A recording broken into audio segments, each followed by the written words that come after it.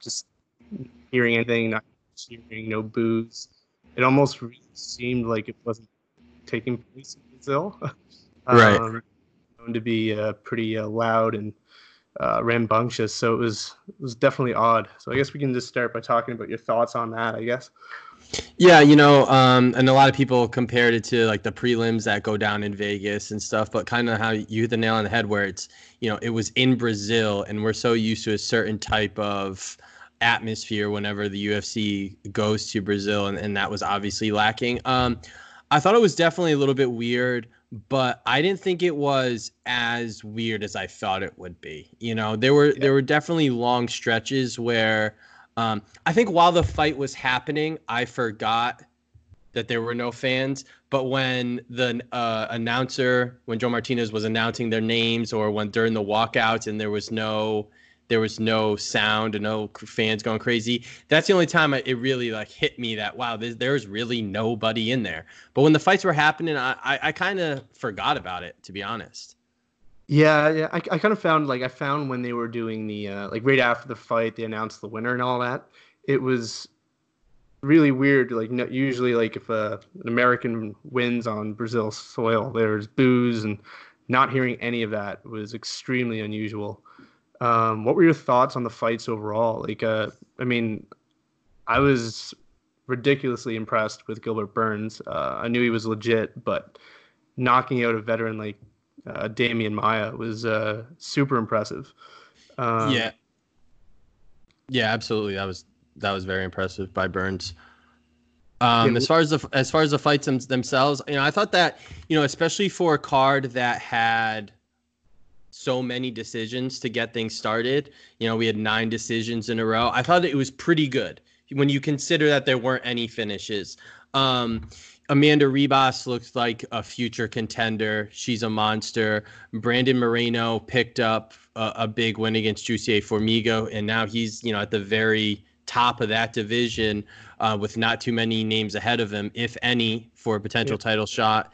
Um, I was, not necessarily rooting for or against him, but I wanted to see Johnny Walker in a second and third round fight, and seeing, what happened against Krylov. Yeah, I mean, I think he was exposed a little bit, and in a different way than he was exposed by Corey Anderson. But I think over the long, I think this fight helped him a lot more than the Corey Anderson fight did, where it was just a yeah. firefight right from the jump, and he gets finished early in that one. Moicano dominating. That was very impressive. I'm interested to see him at lightweight. And then the winners of the co-main and main event, I mean, just dominant stuff. Really, really impressed by Gilbert Burns and Charles Oliveira. Yeah, what do you think? I mean, obviously, Renato Moicano now he was top 15 at featherweight. What do you think could be next for him? I mean, I love a fight between him and Felder. I think that would be exciting, but it's almost some people could say it's a bit much of a jump there at 155. Is there anyone else there that you think would be a better matchup for him, or? Yeah, I mean, it's interesting because it's possible that just based on lack of options, we could have a situation where Charles Oliveira is the one fighting Paul Felder again. Like it just there's so much going on at the top of the division.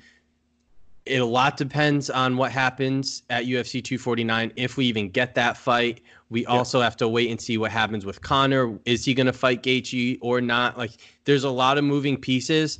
Um, Another fight for Moicano that would interest me would be an Ally Quinta. I think that could be an easy fight to make if there's nothing else going on. And Quinta's been struggling to find an opponent and get a fight booked as well.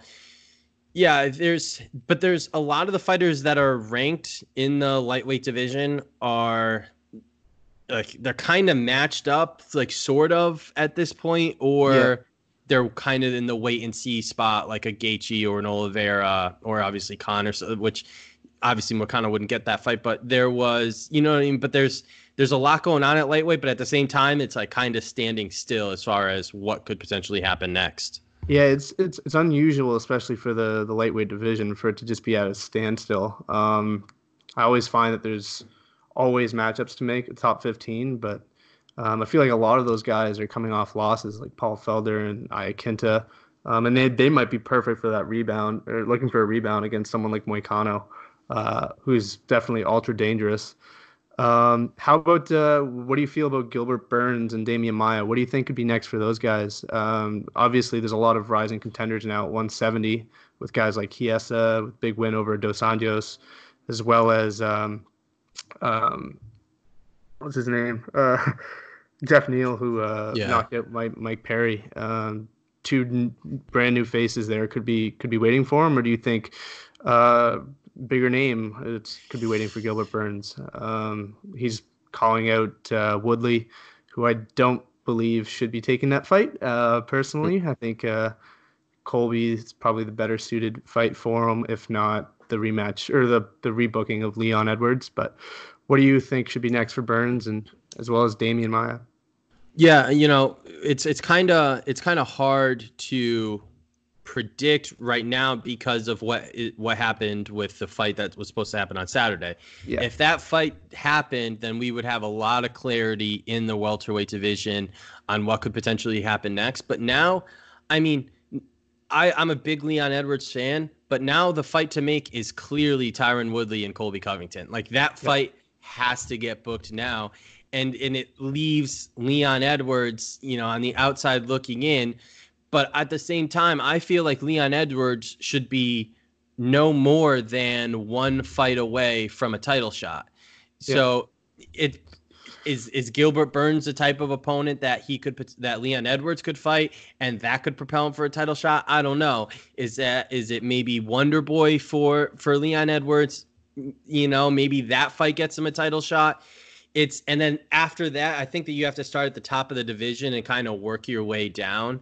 And without knowing that, it would be tough. I mean, I think the ideal situation, if I'm being honest, would be McGregor fights Masvidal, Edwards gets a title shot, and then you book Tyron and Colby to fight the winner of Leon Edwards and Kamaru Usman, and then you book in whatever fashion Stephen Thompson, Gilbert Burns, Michael Chiesa, and Jeff Neal. The four of them, you book them in with like two different matchups. I think that could create some buzz.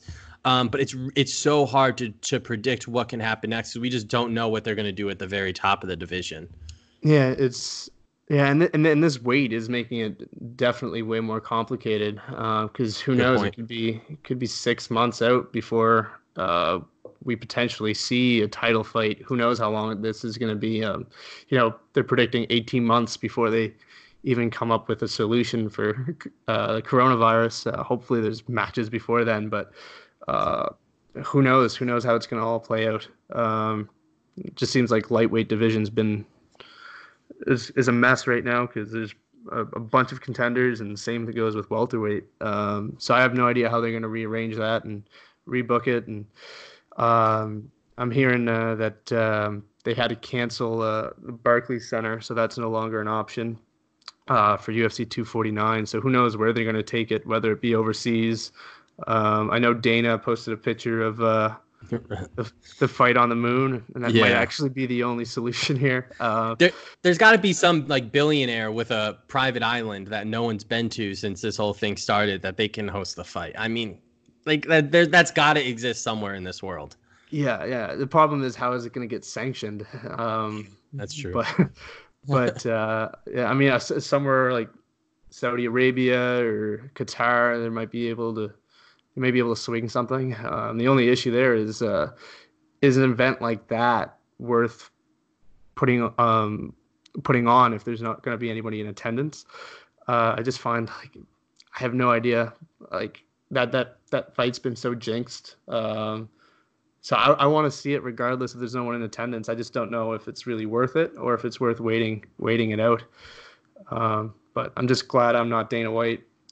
Yeah, and interesting. Something that I'm looking to is, if that fight does happen, let's say on April 18th we get Khabib Nurmagomedov and Tony Ferguson and they fight.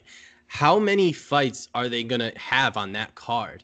Is it a situation? Are we going to have a situation where that's the only fight of the night, where like they just make that fight happen and kind of like don't do anything else? Or do they have just like a main card and kind of like nix the prelims? Like, what does that look like? And I mean, who knows? I would imagine that they want to keep it to the least amount of people as possible to not have it go too crazy. But do we get a full card, or I have no idea. Whatever they decide, it's a crazy story. It really is. Yeah. I have no idea how it's going to play out, but I mean, I'd still pay the full $70 to watch just the two of them fight. For sure. Yeah, so Definitely. I think, yeah, even if it's just those two, I'm sold. But I don't think you can just put one fight on TV. Like I don't think you can do that. But I don't either. But like there's a lot more obstacles when the more fights that you have on the card. If I had to bet, I would say that we get like a 5-fight main card type of fight. Yeah. I could see that. I could see that happening. Just the main card and nothing after that. Yeah. It's so unusual to see something like that. Certainly. Yeah. Yeah, and I guess now we can talk about the main event there. Kevin Lee's saying he's going to take a lot of time off. He's obviously still young. He's 27. I was explaining this to a buddy of mine. I said it's kind of like a Darren Till type thing where you've fought for the title, you've made a name for yourself. Now to get easy fights to build your name back up again and get on a nice win streak, it's going to be difficult because you're just so well known that you're only going to get difficult fights. Do you find like that's a situation Kevin Lee's in? You saw with Darren Till, he fought for the title, lost 2 straight fights, and then they booked him against Kelvin Gastelum, who was extremely dangerous. And I think Kevin Lee's sort of in a weird spot where they're not going to match him up with some guy outside the top 15. It's only going to be real legit fighters.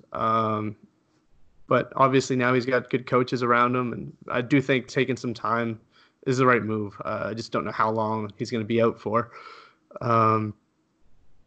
Your thoughts on that?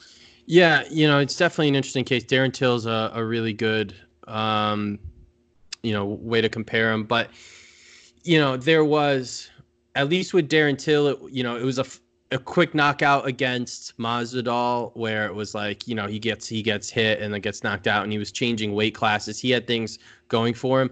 I think Kevin Lee, if he is going to take some time off, go up to 170.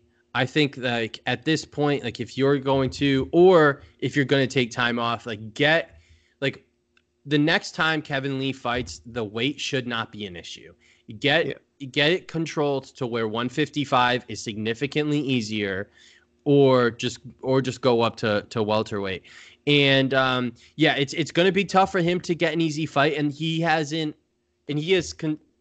constantly said that he doesn't want easy fights, which makes it even harder for him in that regard as well. And another person who he's kind of in a similar situation to is, I would say, Anthony Pettis when he got booked with Diego Ferreira, where it's like he's fighting a guy in Diego Ferreira who most people might not know, but like that's a monster. Like Diego Ferreira is a monster, and it was a high risk, low reward fight for Pettis, and we saw how that happened, how that went down. And it's like, is Kevin Lee in that similar spot? I think he very well could be. Yeah. I also find like guys like, for example, Donald Cerrone, like right now he's on a 3-fight losing streak, and he's been on these losing streaks in the past. He takes a step back, fights a couple of unranked fighters, gets 4, 5, 6, 7 wins in a row sometimes, and he's right back in there. And I think for guys who are on 2, 3-fight losing streaks, that may be the way to go. But like you said, you could find himself in a situation like Anthony Pettis where you're fighting a killer that no one knows, and he built the name off Pettis, and now Pettis finds himself in a really weird spot. So yeah, there's definitely high risk to doing that. It's just I don't see Kevin Lee being able to pick up victories against the top 10 of the division.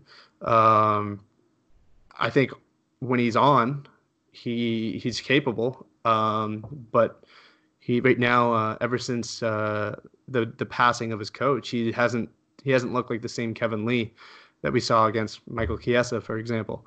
So I'm not sure what the right move is for Kevin Lee, and I think I forget who I matched him up with, but last weekend, but someone ripped on me for it, and no matter who I match people up with, someone's ripping me up for it. That's the cost of doing business. Yeah, I mean, I only do it for fun, and the amount of people that are ripping on me, telling me not to do it anymore, I'm like, yo, I'm just doing it. I don't get paid for this. This is just me having fun. I just looked it up. You matched him up with Beneil Dariush, which I think is a great fight. I think that's the type of fight where we're talking about, where it's similar to the Pettis Ferreira fight, where that's a monster right there. And who at times Dariush looks like a future contender sometimes when he fights. Other times he leaves, you looking for a little bit more from him. But there's times where he looks like a flat out monster. And that's a tough fight for Kevin Lee. And that's kind of the fight that we're, the same type of fight that we're describing. Yeah, exactly. Like Dariush looked really impressive against Drakkar Klose. Looked insane. He was rocked and then just went forward and knocked him out. So I thought that was insanely impressive. But then he's also had fights against Alexander Hernandez, who, I mean, no disrespect to Alexander Hernandez, but I mean, it was his debut to start, and he managed to beat Beneil, but I think 9 times out of 10, Beneil wins that fight.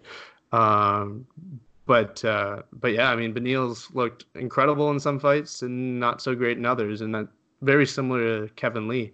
So I don't know. I thought that matchup made sense. They were both on that card, or I think they fought 2 weeks apart or something like that. So time-wise, Dariush was on the 248 card. Yeah. So I'm assuming time-wise, neither one of them seemed to have much. I mean, Kevin Lee got choked out. It wasn't like he got knocked out. I don't think the timeline for his return, assuming he doesn't actually take a long layoff, I think injury-wise they should both be matched up well. Like I think the timing should theoretically make sense, and they're both. I mean, I think where there are, Beneil's probably a win away from top 15, and Lee could rebound off that. So I don't know. I thought that matchup made sense at the time, but yeah, I mean, it's a lot easier to just say you're an idiot, you don't know anything, than to actually put all that thought process into a matchmaking decision. Yeah. There's I don't know. I feel like I've always, like, it's something that has always interested me. It's like, oh man, it'd be so fun, and why haven't the UFC done it?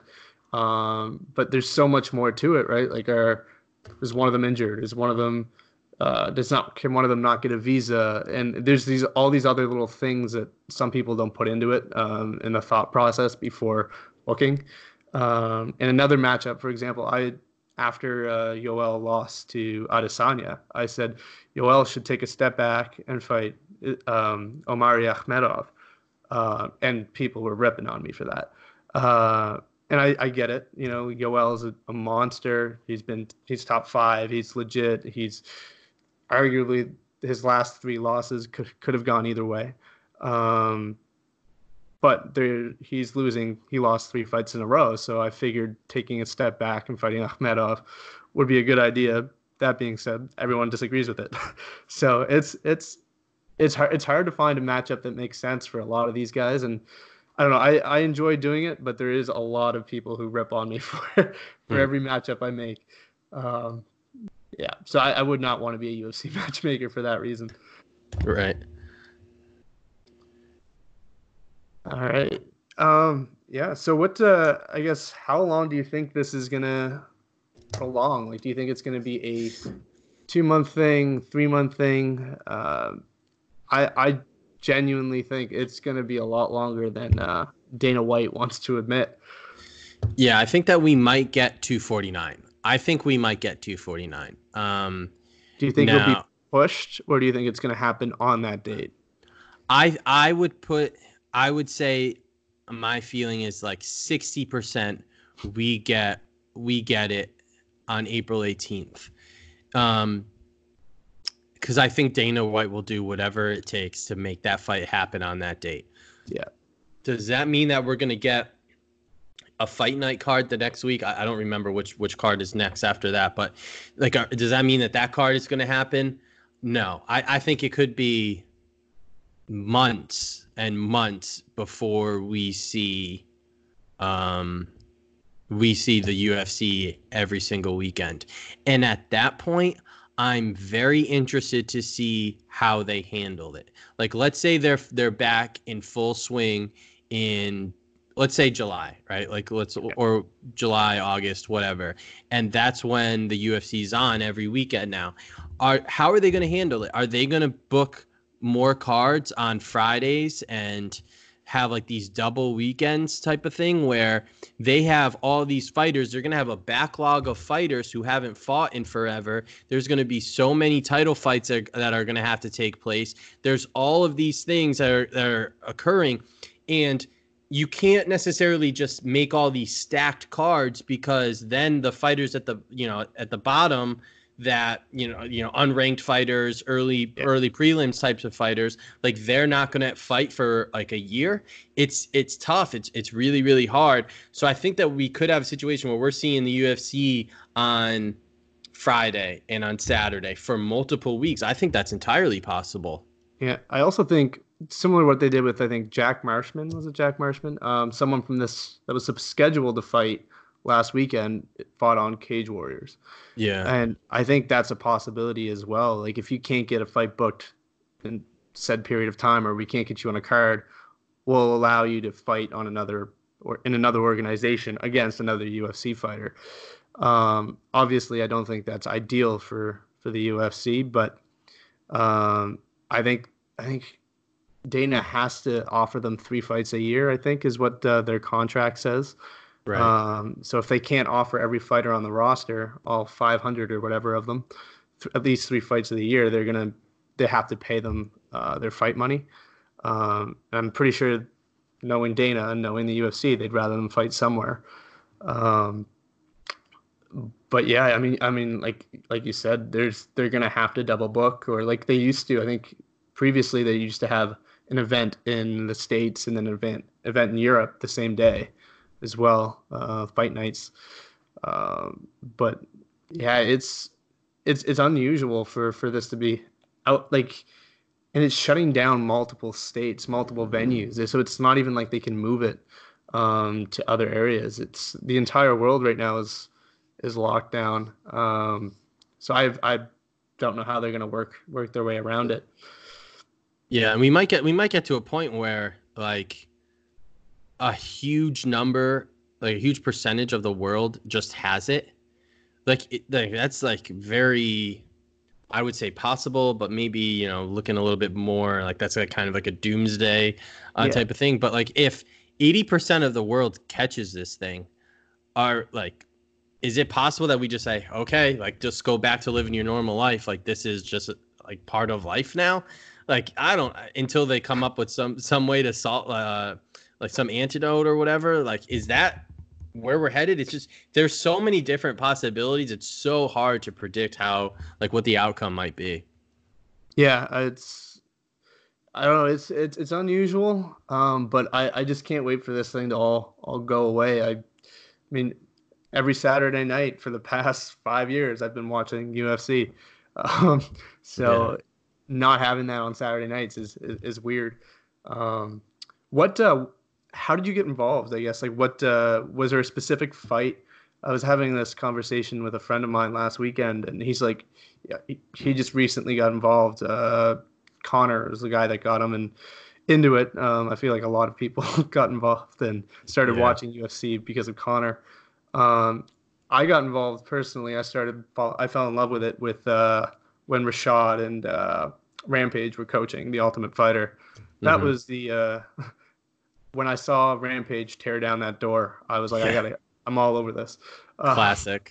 Is there a specific fight that got you into it, or a specific fighter or event? No, fighter, it was Chuck Liddell. And I would say I was a very, very casual fan for a long time.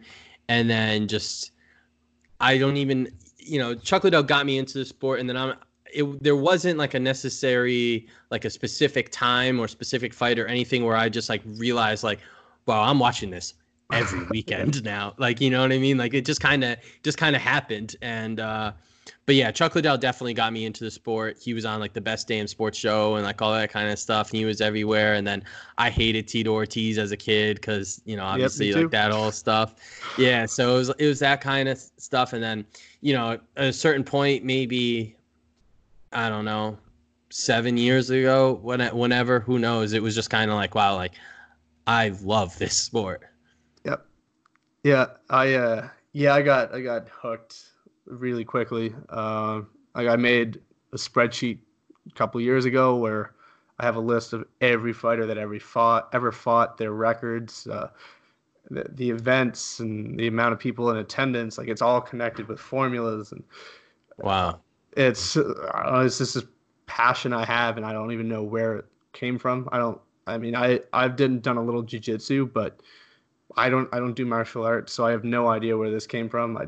I have no idea, but yeah, no, I don't know, it took over, and that's literally all I think about when I'm not at work, and even when I'm at work, I'm thinking about it. So it's definitely unusual for me to have this sort of passion, and a lot of my friends are like, they're like, why don't you come out? I'm like, gotta work on my spreadsheet. But you know, it's definitely a weird passion, but. Um, Once you fall in love with a sport, I find everybody's hooked on it. Like once you're hooked on it, you either die hard or you're not into it at all. Yeah.